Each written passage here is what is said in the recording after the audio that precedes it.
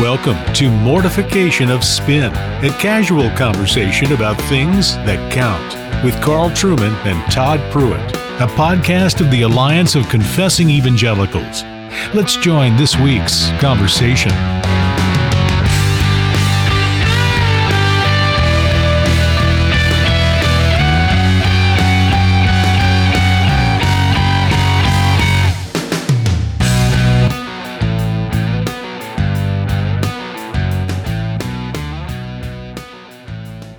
Welcome to Mortification of Spin. My name's Carl Trueman. I'm professor at Grove City College in beautiful Western Pennsylvania, and I'm here as always with my long-standing friend, co-host, the Reverend Todd Pruitt of Covenant Presbyterian Church in Harrisonburg, Virginia. Todd, we are under a whole heap of smoke that's been dumped on us from Canada this morning. I saw that in the news. Yes. I'm thinking we need to elect somebody who will build a big enough wall along the northern border to stop these clouds coming over from Canada. I agree. I'm in Virginia in the Shenandoah Valley, and the sky is hazy today. From it. It's not as bad as it is in New York and Pennsylvania, but even down here, there's a haze in the sky. I mean, I knew Canada was trouble for a long time, but now they're really meddling in our business, and so I think something's going to have to be done. I'm not suggesting a military invasion of Canada per se, but if it comes down to that, it won't take very long. I mean, let's face it, right? Well, DC is blanketed because my youngest son is there, as you know, and that is suffering too. So, Anyway, we need to get on with the business of the day.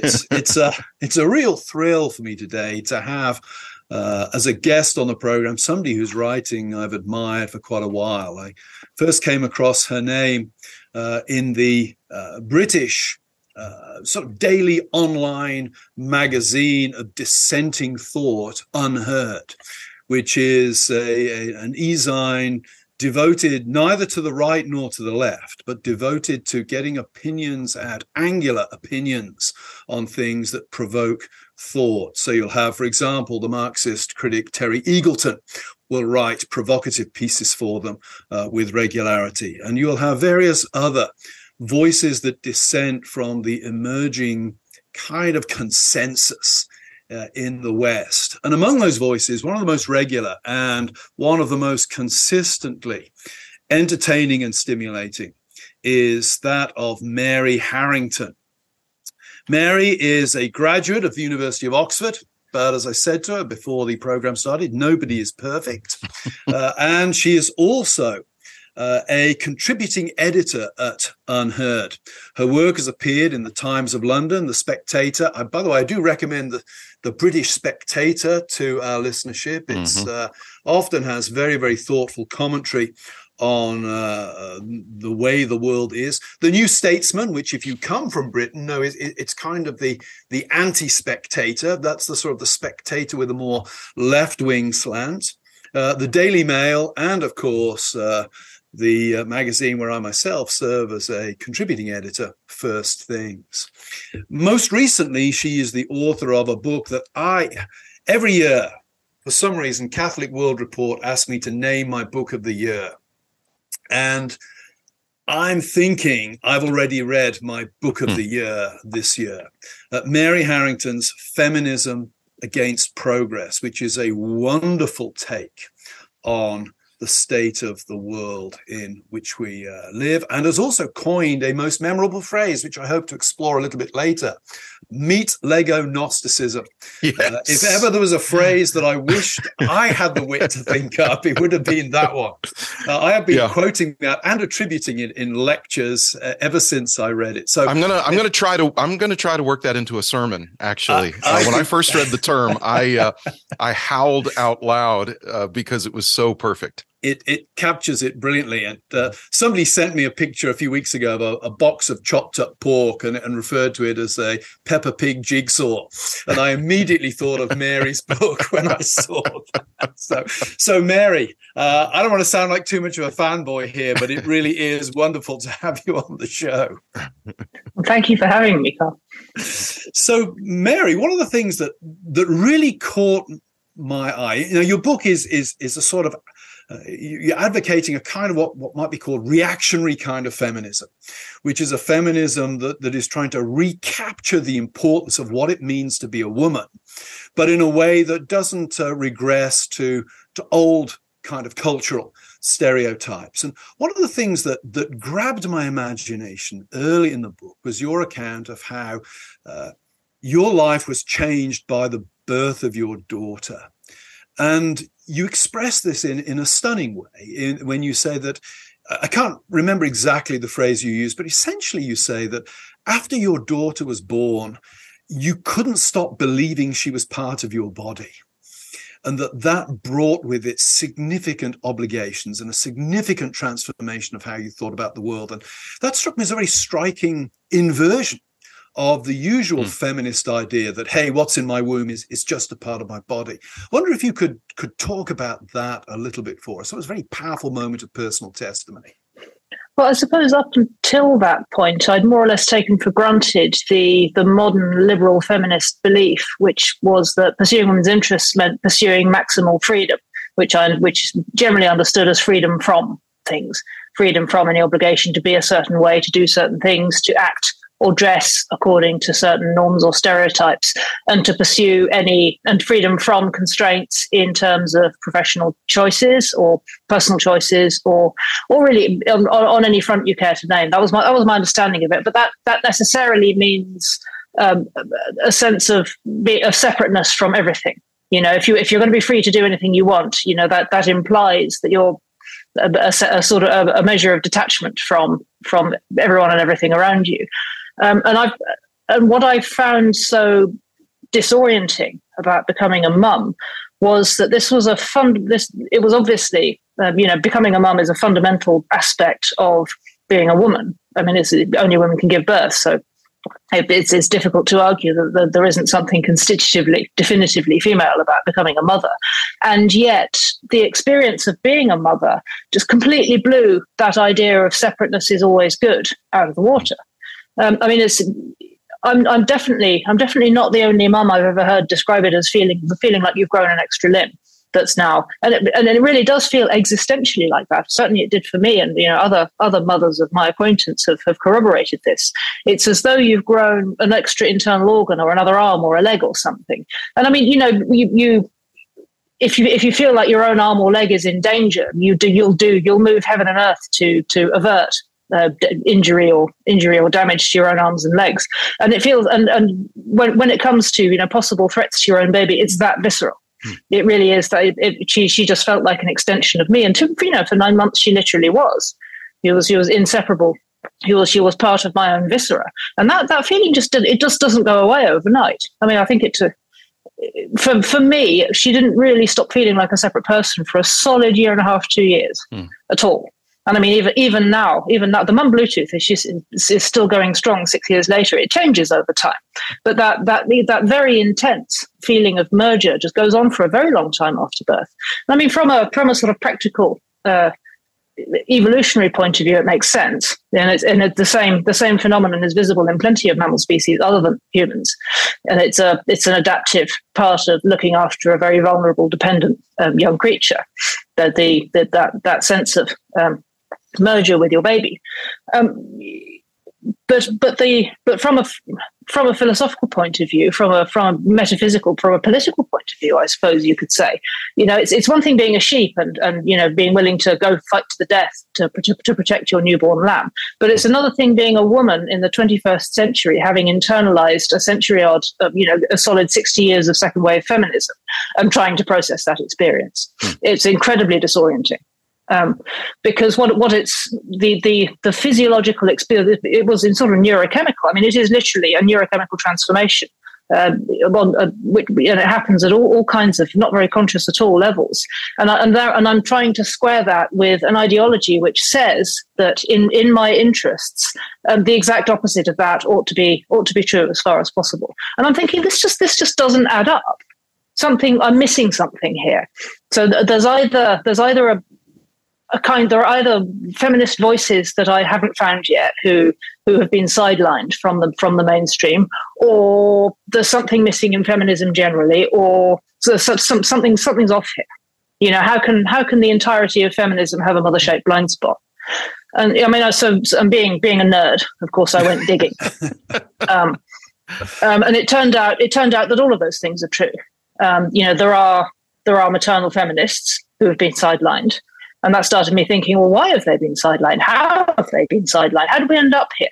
And then, to cut a very long story, very relatively short, I went all the way down that rabbit hole and came to the conclusion that what we think of as feminism isn't really an evidence of progress as such, but more of women's responses to new technological developments since the beginning of industrialization.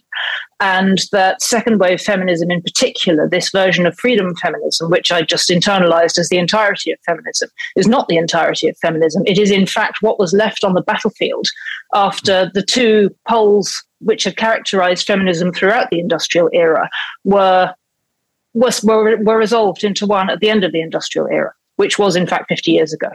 So I should probably unpack that for you a little bit. So to come at that again from the other end of the telescope, the thesis I found myself at, somewhat surprised to find blinking in was that we no longer live in the industrial era. We have in fact been in a new era, which I've called the cyborg era, for some 50 years. And what marches under the banner of feminism in the cyborg era is in fact something more accurately described as biolibertarianism, as a libertarianism of the body, which characterizes itself as feminism and has hitched itself to the coattails of women's emancipation and has expanded from women's emancipation into the emancipation of everyone, really from the givens of our own bodies, and is now waging an all-out assault on the idea of human nature as such, which to my eye is mostly benefiting big pharma and big business and is not doing a huge amount for anybody else. Mm-hmm. And that in the course of that, a great deal of what had previously been a hugely rich and important part of a just and appropriate feminist movement, which flourished during the industrial era, which is to say all of those voices who are advocating for women as embodied human beings in relation to our children and our families and our neighborhoods and our communities had been effectively memory holed because it lost the battle. But the reason we don't hear about it is because the winners write the history books. It's just as simple as that. So that's my thesis, which I think I've sort of told backwards and then forwards and then sideways. But I hope it makes sense. It does make sense. It does. And it's funny, I spent the last couple of days wading through Adorno and Horkheimer's dialectic of enlightenment. And what struck me is how much of the early critical theorists, how much of this they sort of spotted. Now, I think they would move in very different directions to the three of us. But, technology seems absolutely critical. And one of the things I liked about your book, Mary, and Todd may want to comment on this, is you picked up on something I completely missed when I wrote my book on the self. And that is I treated the trans issue as part of the political LGBTQ issue, which it is. But of course, it's also really a subset of transhumanism, which I think is what you are pointing towards in the statement that you just made. Well, absolutely. And I don't think you need to take my word for that. You can also take the word of Martine Rothblatt, who is a leading transhumanist and transgender activist, and who explicitly connects those two issues in a 2011 book called From Transgender to Transhuman. I mean, it does, which does what it says on the tin. It sets out the game plan for getting from trans rights activism to transhumanism more generally.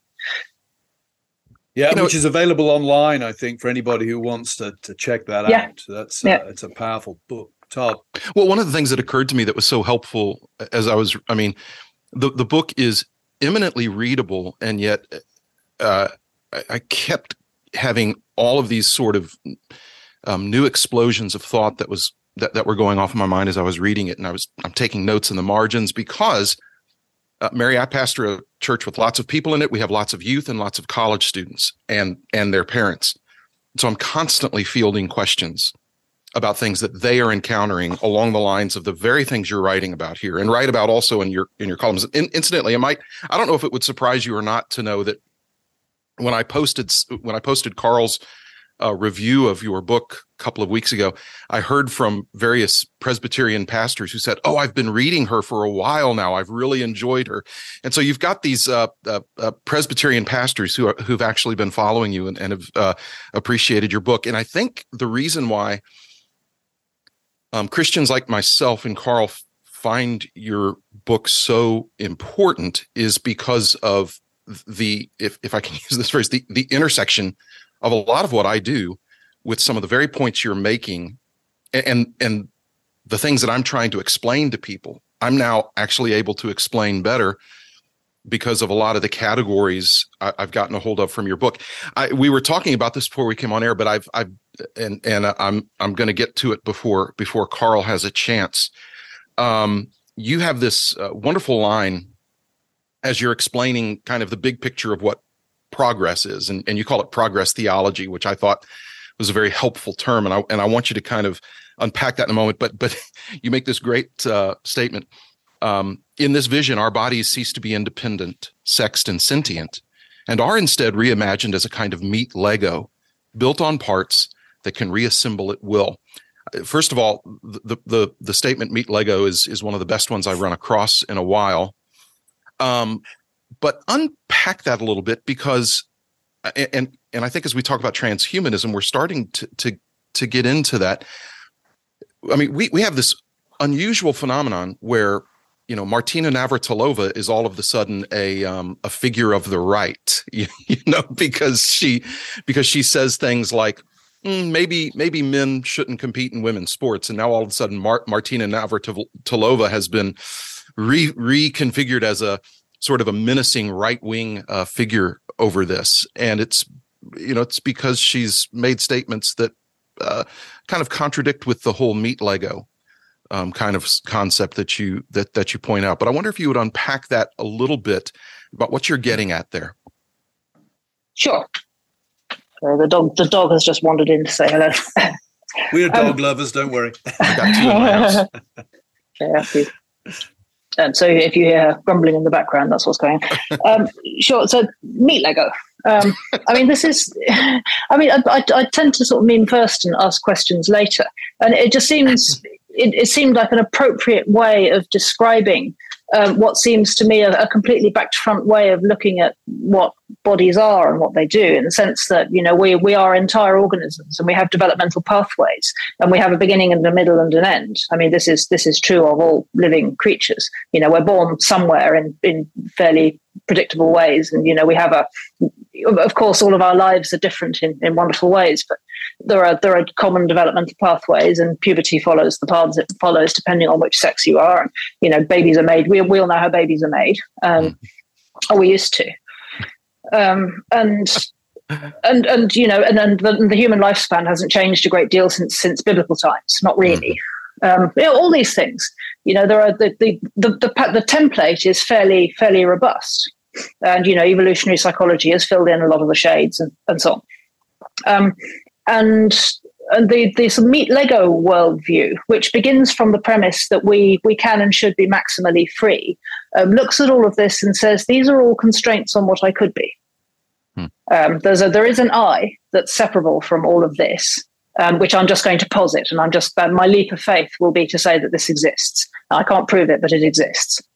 And on that basis, I will claim that I will reimagine all of these normative templates and pathways and organismic developmental features of the human being as expressive options that I can switch on and off.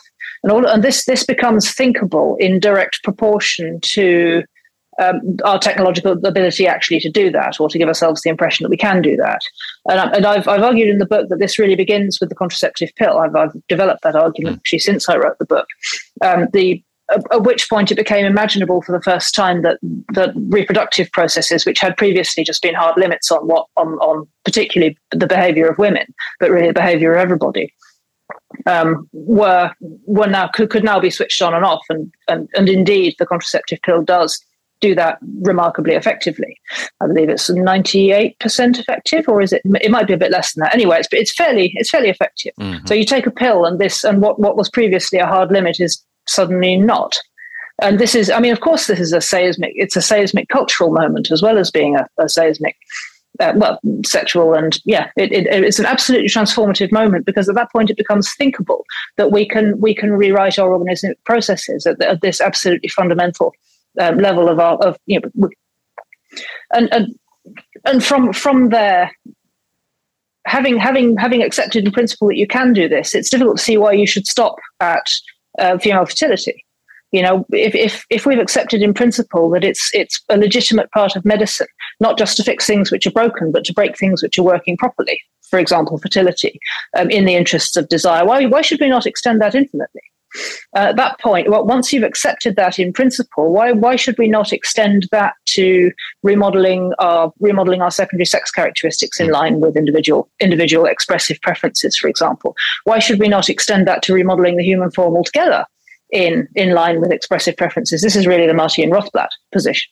Rothblatt is arguing for freedom, what the book describes as freedom of form, which is and which is framed in that text very much as an issue of emancipation, if you like, the ultimate liberal issue, which is liberation from human embodiment into whatever form is desired.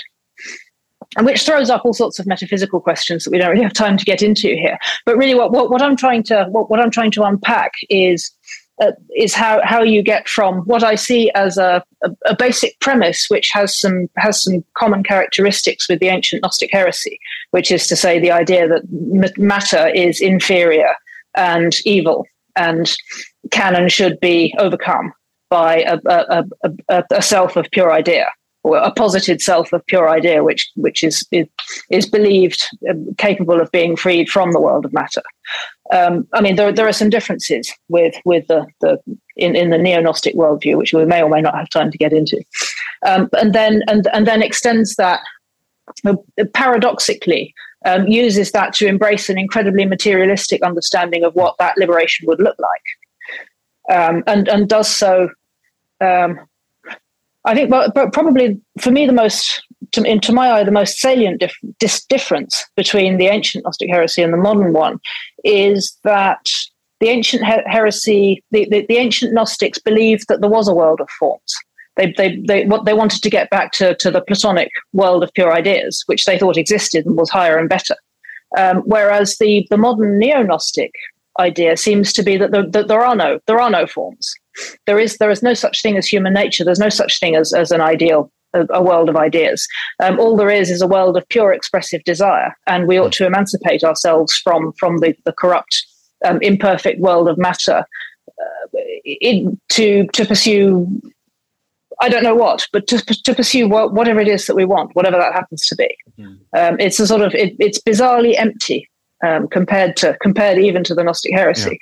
Yeah. And it's such an incongruity, and you point this out, because we are talking about a kind of Gnosticism here, and yet it seems to issue forth, at least in its contemporary expression, in almost entirely material expressions.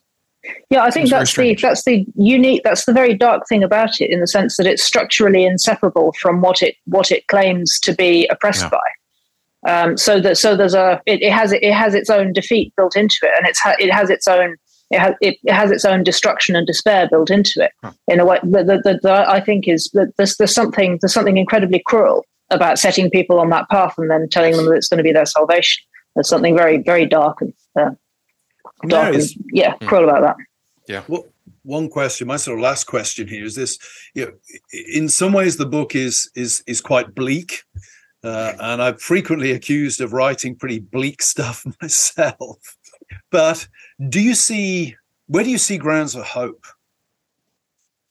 Oh, there's always grounds for hope.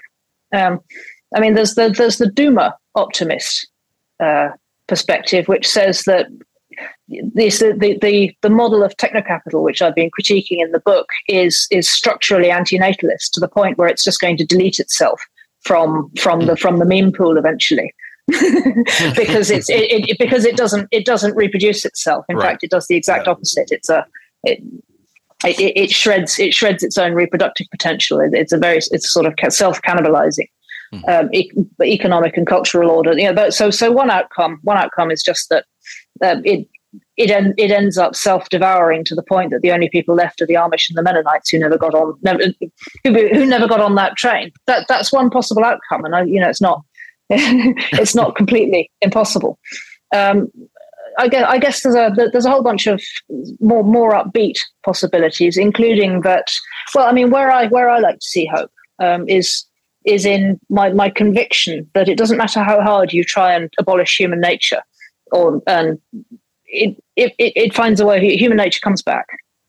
I mean, I've tried to show through a bunch of different lenses in the book how attempts to abolish human nature in transhumanist terms, for example, in the relations between men and women, the relationships between mothers and babies, and actually the meat Lego relation with our own bodies, never succeeds in abolishing human nature. All it does is reorder our nature to the market.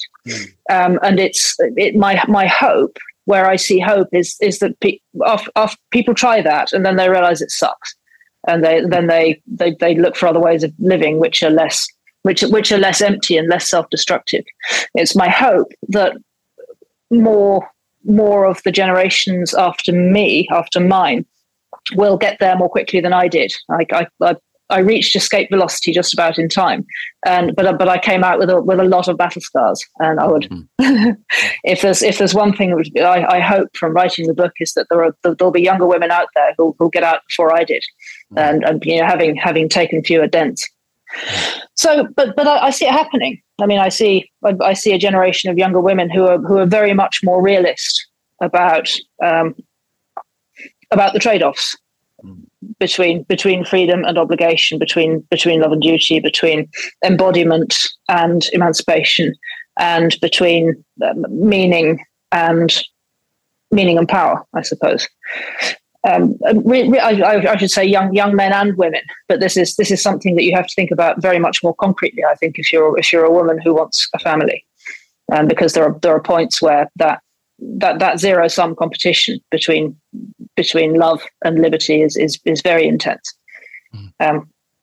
Certainly, if you want to have a family at all, there are some points where it's just straight up zero-sum.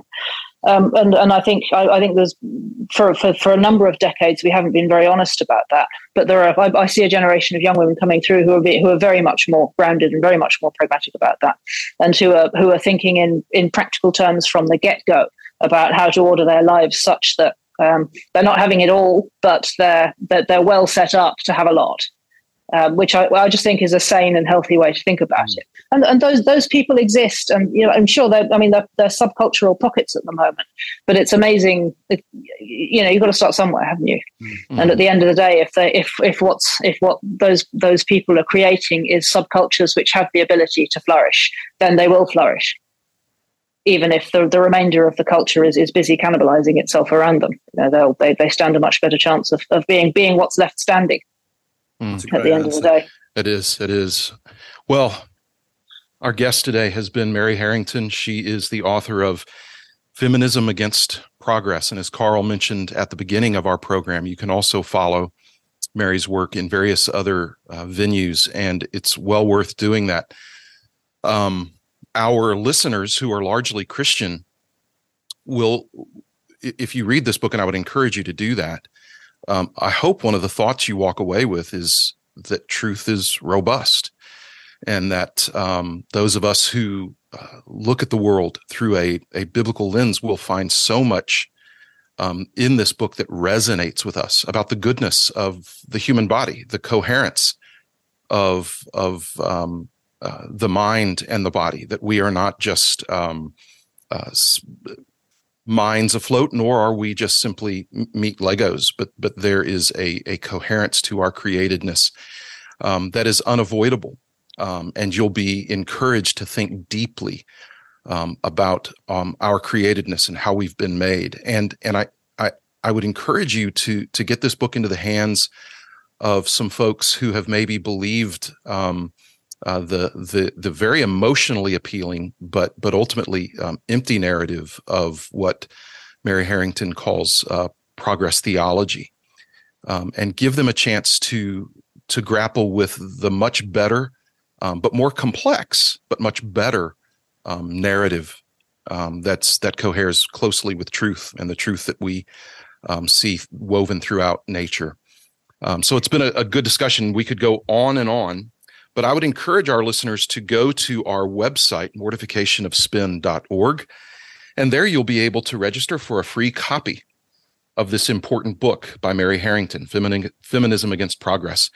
And while you're there, if you'd like to make a donation to the Alliance of Confessing Evangelicals, you can do so that the Alliance can continue to offer good and thoughtful and stimulating content like this. Well, we are so thankful that you chose to join us today, and we look forward to being with you next time on Mortification of Spin.